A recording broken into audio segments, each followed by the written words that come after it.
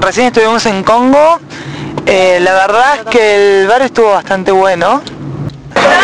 Vamos acá con José, que es un experto en Congo. Contanos cuál es el día que a vos más te divierte.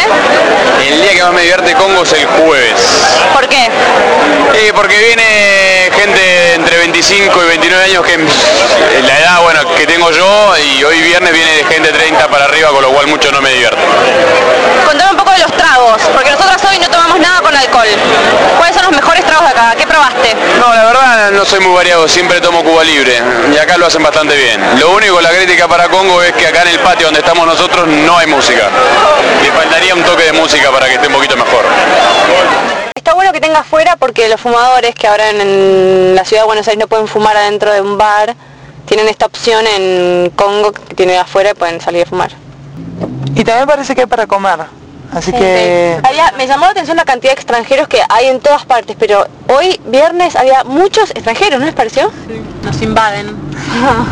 Es como que Es bueno conocer gente de otros obvio, pero a lugares. mí me pasaba que Me encantan los extranjeros. A mí también. Si son Pero franceses, mejor. yo en cambio no discrimino nacionalidad, me encanta todo.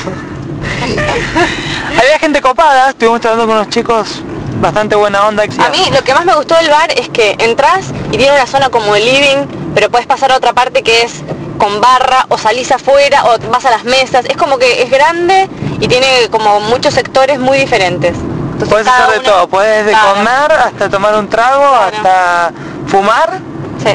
lo que sea. La música muy buena. Sí, estaba el Me DJ gustó. ahí, estaba pasando los Beastie Boys.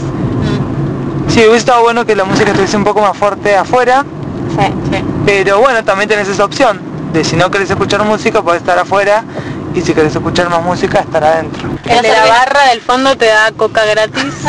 Nos regaló coca. Con limón. Miti miti. Nuevo trago. Mitad coca, mitad limón. Buenísimo. Abstenerse, por favor.